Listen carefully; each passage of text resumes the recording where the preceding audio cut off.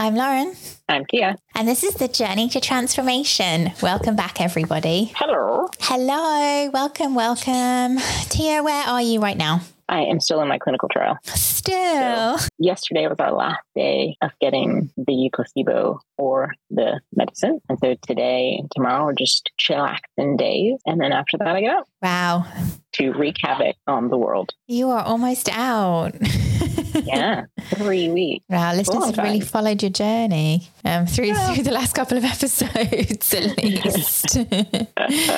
Yeah, what are you gonna do? What's the first thing you're gonna do when you get out? I think I'm gonna walk straight out of this building and go to the Tesco's, which is a grocery store, and I'm gonna find something crunchy because everything we eat is kind of soft. So like chicken tikka masala with rice or spinach and ricotta cannelloni. Everything is very soft. Yeah, I'm looking forward to just like biting something that crunches. So maybe like an apple or some crackers. Ooh, go wild on those crackers. Yeah, but I haven't had coffee or any kind of alcohol or any kind of chocolate in 3 weeks. Wow. So I'm saving the coffee for our first full day back at work so that I can just have a sip and just run wild. Zoom into the work. Yeah.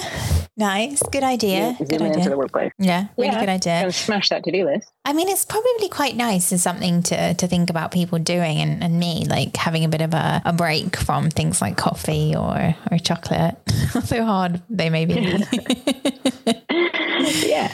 Well, not all studies are like that. But this one particularly looks at your heart. So there were lots of days where I had an ECG, which is an echocardiogram. I had a machine kind of hooked up to me because they want to understand how the medicine might be affecting people's hearts. And so they don't want to give you anything that's got caffeine in it. But not all studies are like that. So I've done studies before where you can have coffee and tea and whatever. But it's generally always a rule that you can't have booze. I think they don't want people getting rowdy. Gosh, fair enough. It's already kind of getting a little bit Stanford experiment in here with some of the volunteers. I think everybody's getting a bit ready to go. Yeah, so. I can imagine. It's been a long time in the same setting. I won't name any names, but somebody got their head shaved the other day. So, ooh. I mean, that's one way to, I suppose, celebrate you're almost out. Yeah, I think it was a combination of boredom, to be fair. Okay. And also, when I say I won't name any names, it's also because I don't know anyone's names. We're all numbers here. And somebody said, "Oh, I didn't catch your name. What is it?" And I said, "I don't believe you're supposed to have my name." I'm number 233. Exactly. Gosh. 1042 is actually my number. Oh, wow. Okay. For everyone who's listening. 1042. Yeah. So if you see that sexy outlier in the published result, 1042 is the one you're looking for. Oh, gosh. Are you allowed to reveal that? I highly doubt it will be that granular. This has been a long-term study. They're not going to pull out anybody of that. Yeah, fair enough. So, well, you should think about doing one yourself. Yeah, let's see.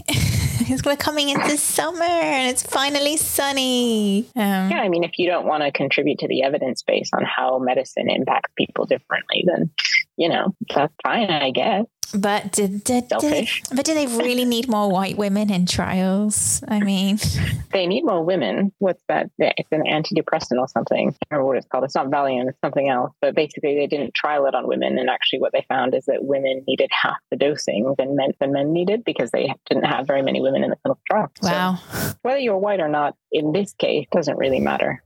Yeah, fair enough. In all other cases, it matters that you are an entitled white woman. Okay. I will bear that in mind. There are certain cases where I can step forward and say yes. You see, this is the tension I find. And I was thinking about this the other day. Like, I want to contribute, have my say, step forward. I want to kind of be... Sheryl Sandberg, you want to lean in. I want to lean in. I want to say, from years of being honestly intimidated by power, not feeling I can speak in spaces, not feeling like I had anything worthwhile to say, to then now be grappling in my mind with, oh, actually, I shouldn't be stepping forward, or maybe I never actually have either.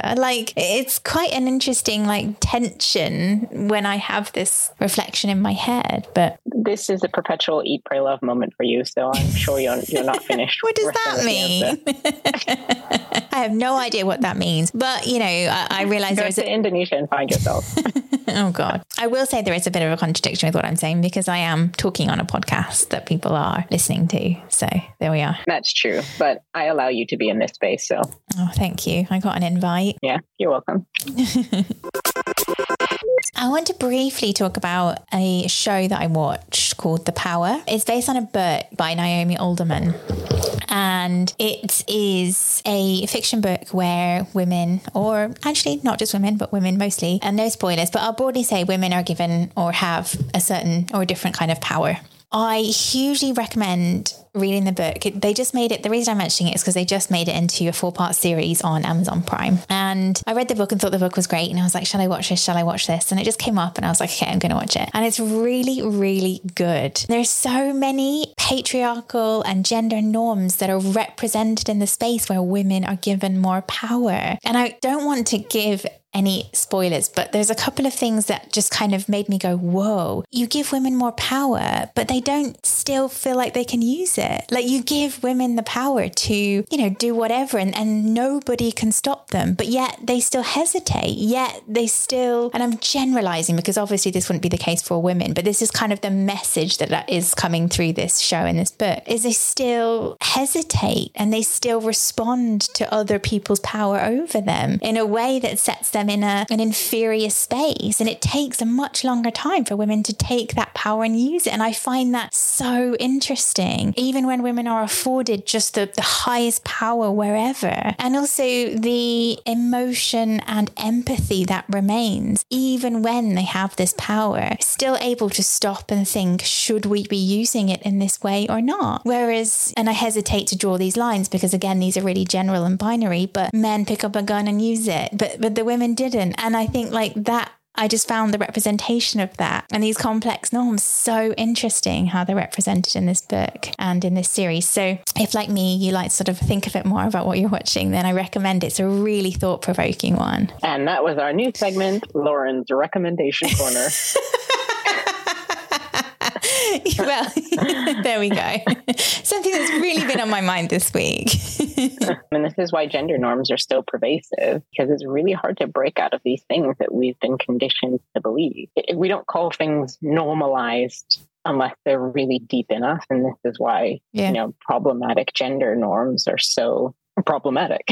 Like endemic and persistent and nefarious is because they seep into, you can be somebody who is empowered and, you know, sits at the front of their truth. But sometimes you just sink into these ways of being by accident because you've been coached to do it. Yeah. And one way to really, I think, tackle some of these gender norms is through language, right? And inclusive language in the way that we talk about people in the world and different gender identities. And I think that brings us on to what we're going to talk about today. Nice segue. So, really good.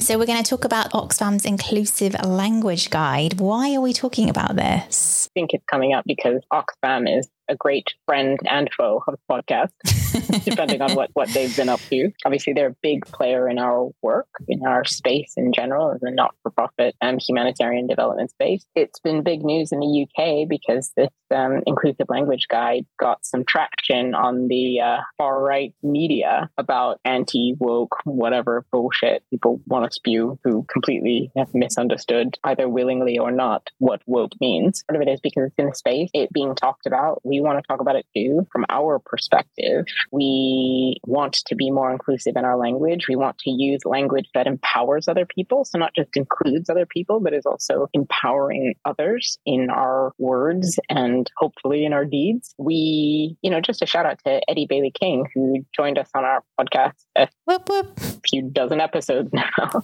We talked a lot about how we can be more inclusive in our language and called us out for being ableist in some of the language that we were using. And we have corrected that. And we have checked ourselves and checked other people. When we hear things like that, we're more attuned to it. So it's just another opportunity for us to look back at language. And this is a guide, which I think is both helpful and maybe harmful. I don't know yet. Ooh. But yeah, you know, the Inclusive Language Guide is looking to capture people's experiences, and it's looking to help one engage with others in a way that's more inclusive, more respectful, more empowering. It's important to adopt inclusive language because this is how we address harmful harmful stereotypes that we may or may not realize we have. It's how we contribute to dismantling and reducing discrimination. And language is also just something we become, I think, so unaware of what we're using, right? Because every day we're just talking to our friends, our family, people at work. It's just kind of a normal thing that just comes and we say it. And it's really bringing, as you said, that kind of awareness to what we're saying. It's hard to do, it's hard to think about those things actively when you're,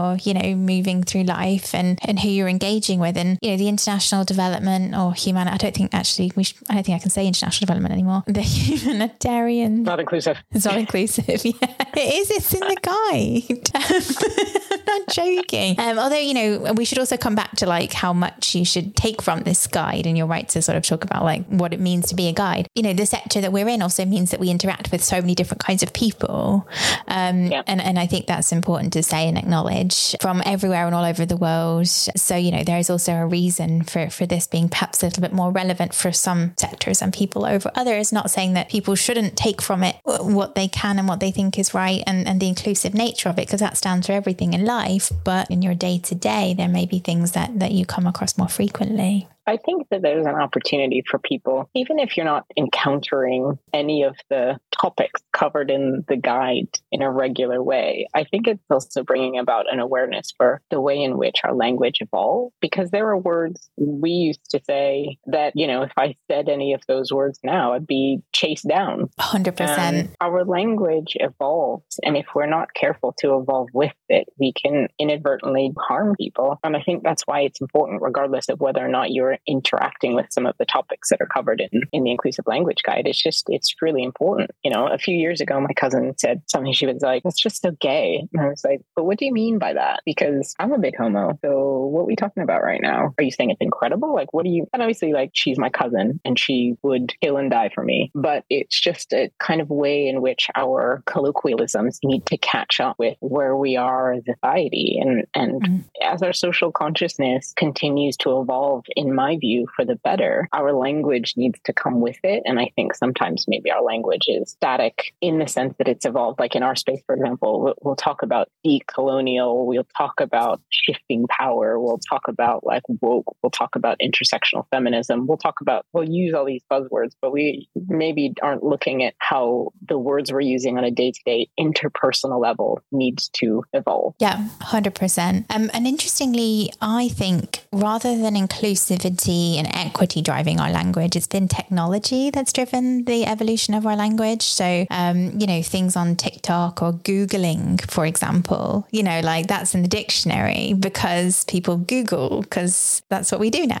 So I think that what's driving the evolution of language, I think is perhaps interesting in terms of like what we're prioritizing. The ways in which technology is bringing people closer and closer together, it means that you're interacting with people more and more. Like, I'm not talking about the bigger globalization piece, although that kind of touches it, but technology enables us to be more connected in so many different ways and with a diversity of people that we really need to be thinking about how not to fuck people off by dead naming them or, you know what I mean? Like misgendering someone. Like, I know this is like a huge battleground in the States, but at the end of the day, it's just like not being a dick. Yeah.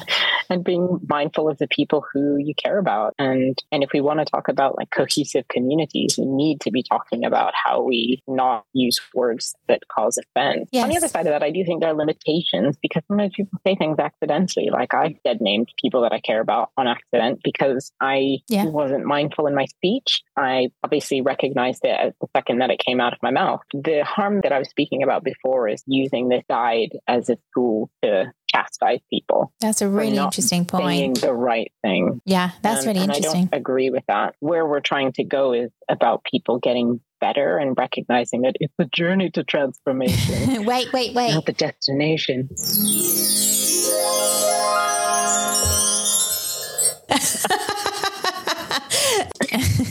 if we give everybody permission to be on the journey at different parts of the journey, then things like this I do think are good. And I think there's a really important thing in that giving permission for people to fail, because you're right. It's almost a scary place when you think about becoming attuned to your language, because I totally agree with what you're saying. And it doesn't do its purpose if it becomes a guide that makes us more cautious or makes us not say the things that we want to say. And, there are certain things or certain people that may feel that this is another layer that means they don't say because they're overthinking, or maybe they're like, oh, maybe I shouldn't say that because I'm not sure if it's right. And there's a confidence in being able to step forward and say, I'm going to say this, but I don't know if it's right. So there is that piece. And I do think it's really important to draw attention to that. And I think about myself as someone who was very, very shy, and I would not say rather than get it wrong. So there's a real kind of drawing attention to it's okay if you do get it wrong. And also we should probably just put a trigger warning at the beginning of this episode to say that we are going to be talking about words that could cause harm. Well,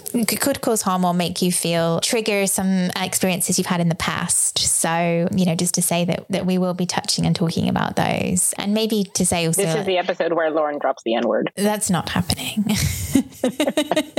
I've been trying for 61 episodes. It's never happening. And just to say, if listeners, you've been listening to us for a while, then you'll know that we like to drop some humor in here as well. So please take what we're saying lightly if we're joking about different words. Let's just set the scene a little bit in terms of what the guide actually is and what's in it for those who haven't had a chance to whiz through 92 pages. Woof. But it's in landscape. Oh, thank God. Maybe I shouldn't say God. Yeah, I know. I was just going to say, I should probably stop saying that. And actually my parents always used to say, you can't say God. That was something they said to me all the time as a kid. I could say, oh my gosh, or gosh, but I couldn't say God. Yeah. Or maybe you should just shake it up and you should name all of the deities in Hinduism, for example, go through them. Or maybe I should just not say that at all. Just spread it out. Okay. Oh, my Buddha. Just saying. Oh, my Satan, Dark Lord. Whoa, I think people might look at me a bit strange. Inclusive, you need to include. Okay, I'll go through a list. Yes, you're right. Who am I excluding in my language by saying one over another? Anyway, going back to the guide itself. The purpose and objectives are to use language that values diversity and respects the dignity of individuals. It's practical guidance on using person-first language and avoiding stereotypes. What does it mean by person first? Like I? No, like person with disability as opposed to disabled person. Oh, of course so we talked about this with Eddie. Yes. So you just switch it around. So you're centering the person. I see. That makes sense. Okay. Yeah. And that's what the guide is recommending all the way through. But remember when we spoke to Eddie, she said that it's different for different cultures whether you use person first language. That's interesting. But that's a really interesting point. Can you bank that and we'll come back to it? It tries to avoid assumptions based on stereotypes or prejudices. And I'm saying tries because I'm not sure if anyone can avoid all assumptions at any time. That may be another discussion for another day. Emphasizes the positive and uses language that devalues or marginalizes people. The guide covers areas relating to gender, race, ethnicity, age, disability, sexual orientation, and more. Has a glossary of terms and suggestions for alternative language choices. It encourages critical thinking and self-reflection on the impact of language choices. Its target audience, this is important to note, is Oxfam staff, partners, and stakeholders involved in humanitarian and development work. I actually don't know if you can say stakeholders. Well, I think there's a dark history with the word stakeholders, actually. People who hold stakes. Well, I think that's exactly the history where it comes from. I think there is a really dark history there. Limitations of the guide may not cover all specific language nuances. Language is dynamic and constantly evolving, as we discussed at the start of the show. Recommendations may be influenced by other regional or country-specific factors all over the world. It may not address all possible power dynamics or systemic inequalities inherent in language. It's more than, I guess, just what you say. Language recommendations might not always be universally accepted or acceptable. requiring adaptations depending on the situation. So I think there's a bit of common sense there in terms of how you read it and how you use it. I think another limitation that actually isn't in here is that it's in English, which they acknowledge as a colonial language. I know it's tough times, but Oxfam's got a pretty decent budget to translate a 92-page slide deck. Maybe they did. Did they? Or maybe it's coming, or I don't know. I don't know. The limitations of accessibility are that it's written at 92 pages. The colors are, I find, a little bit wild as well. It's kind of hard to look at on some of the pages. Yeah, it's important note on visuals as well there, accessibility of visuals. Yeah. Sure. It's online. It's online. Got little limitations coming out of my ass. We use the limitations section as a kind of, don't worry, we've thought of it. So before you come at us, we're going to address it ourselves first. So I think it's good to have those things, and not as a get out of jail free card or whatever, but to a certain extent to just be yeah. We know people are going to hate on this, and here's why. Here's the context that we understand that this is never going to be. And perfectionism is not, again, the goal for something like this and for our own work and evolution in this space is not perfection. It's a step forward. And so I think, yes, good to have the limitations, but if you're looking at this with a generous heart, then what you're looking at is a positive step forward. If you're a raging piece of shit like Piers Morgan, then you're going to look at it through the lens of shit-covered eyeballs. 100%. And that nicely leads us on to how the world reacted to this. And I think it was about 3 weeks ago now, and it really blew up on Twitter and some usual suspects. And I think in a time where the culture wars, whatever they really are dominating our newspapers and our media spaces. So this in a way was prime, what's the word? Material, to really kind of stoke that fire. And I wonder how much Oxfam anticipated that. I read somewhere that it's the highest feedback they've ever had about a document they've put out there. And I have to wonder how much they... Higher than the one where there was sexual exploitation and abuse in Haiti? I don't know, but if it is the case, I'm cringe and I will leave society tomorrow. What's for sexual abuse and exploitation in Haiti or an inclusive language guide? Let's look at that critically as a society. Yeah, please. Let's take that. That's a very good, a good sort of mirror to hold up at people. You've got MP Brendan Clark-Smith saying that we should stop giving Oxfam money, which is basically what happened when it came out that there was sexual abuse and exploitation. So right. Are these are equivalent things?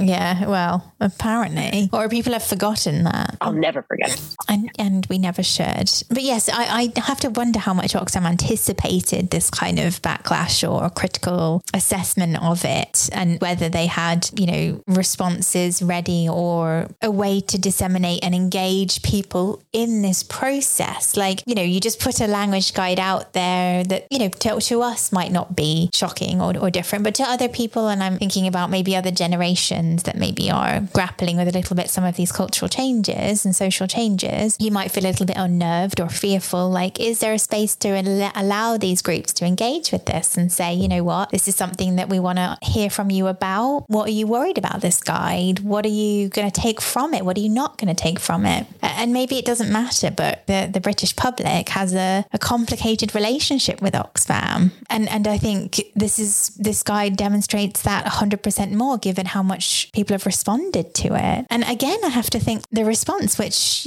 from what I gather was quite negative in a lot of ways, how much power people think Oxfam has to shape language. Is this guide really that much power? It just amazes me how much people have an opinion about Oxfam in the UK and its complicated relationship. If I had to guess, they didn't plan for this because they put out stuff all the time for their staff, partners, for other people in the humanitarian development space. They publish a lot. The Oxfam repository is massive. Right. I know this because you and I have done a meta-analysis over what's in there. So I have a feeling that they thought they'd put some other thing out in the universe in the same way they put a bunch of other things out in the universe. I don't think they were prepared. I'm guessing they weren't prepared for how this was going to be perceived. And why would you?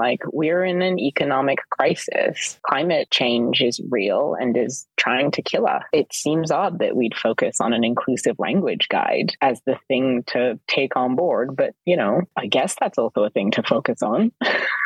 I mean, that was some people's critique, was that, shouldn't Oxfam be busy dealing with poverty over writing this language guide? I think there was, people couldn't understand. Oh, I mean, from the other side. Like, why is Piers Morgan so obsessed with this? Oh, right. He could be covering. Yes.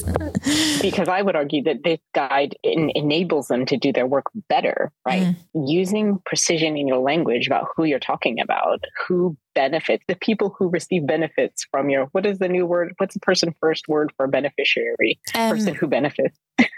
They don't, by the way, they don't even use the word rights holder. It's just participant or service user. Person who is a user of service.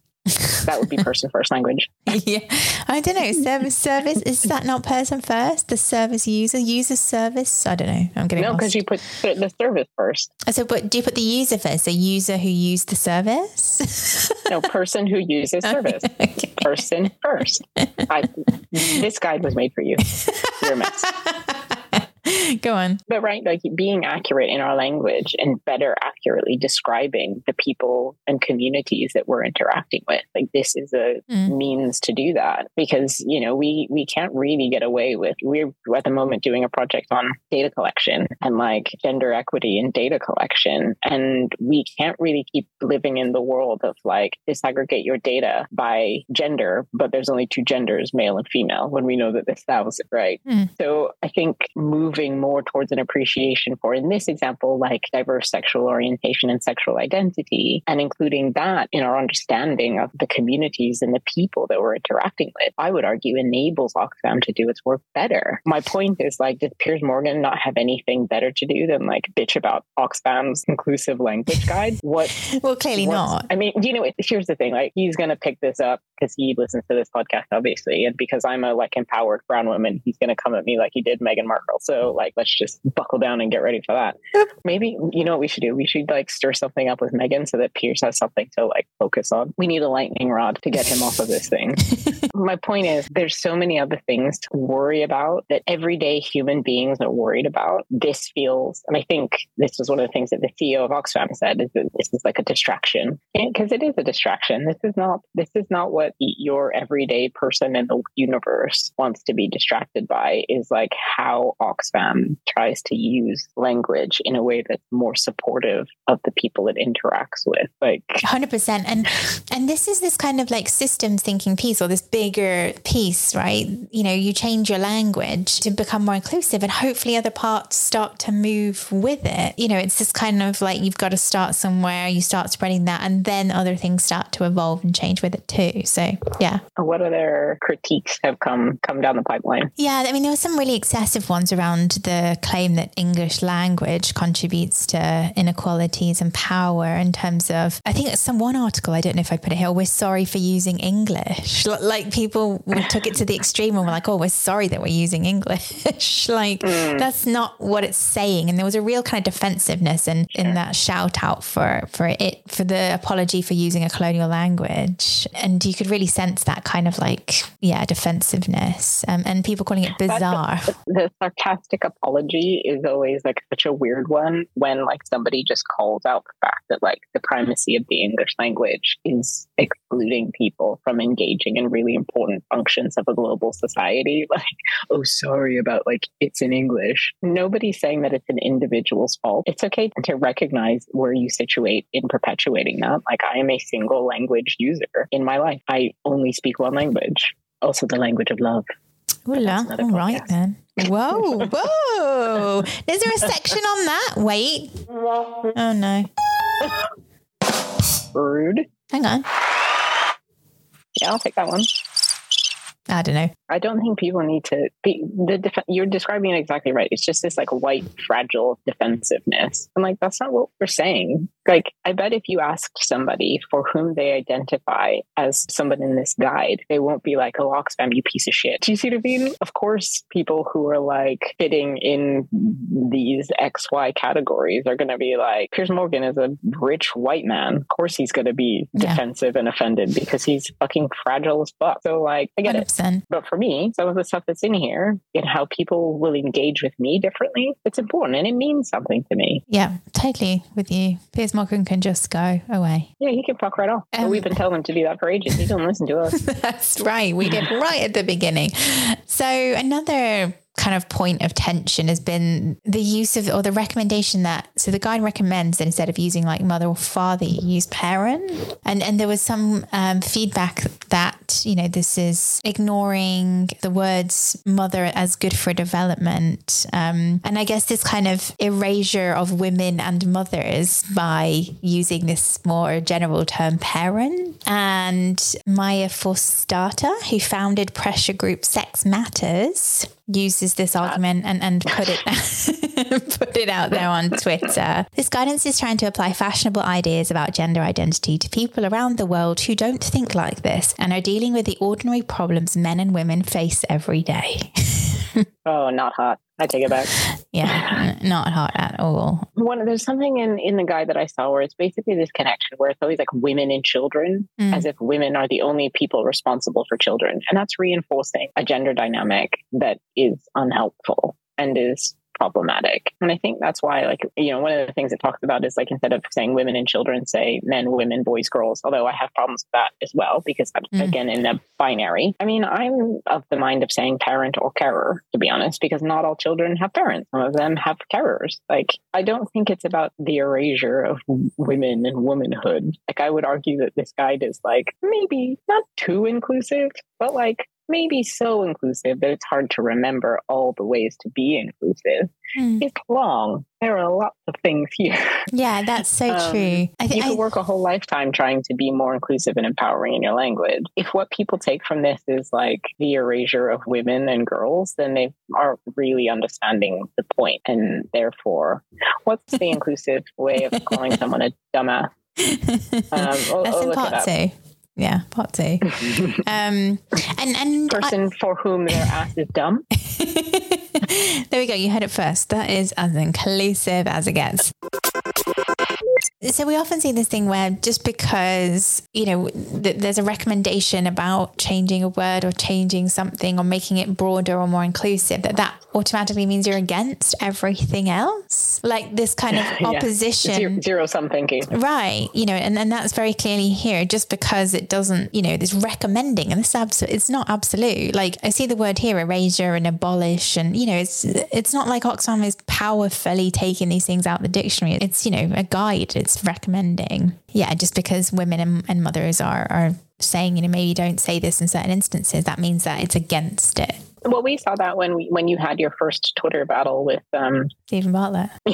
Yeah. When we observed that most of his guests were white men, and in that observation, someone responded to us back saying, "So you don't want any white men anymore?" Is that like, that's not what anybody's saying, right? Yeah. The idea that other people should be included doesn't have to mean that you then start excluding other people. Yeah.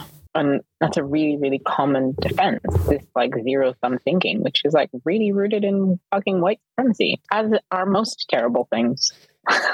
Indeed. And you know, white supremacy in this guide, I know, is the last one in the guide. The last word is white supremacy. I left the juiciest one till last. I was like, is it going to make it? Is it going to make it first? Yeah, I know, because we went through white saviorism, white guilt, whatever, and then finally white supremacy on its own page at the last section of the guide. Its own little tile. Yeah, white supremacy refers to the deep-seated and at times subconscious belief that white people are superior to Black, Indigenous, and people of color. It exists worldwide and is more than the behavior of individuals. Instead, it is a system of exploitation and oppression that we are all part of, including white and lighter-skinned people. Would you identify as white or lighter-skinned? It says white and lighter-skinned.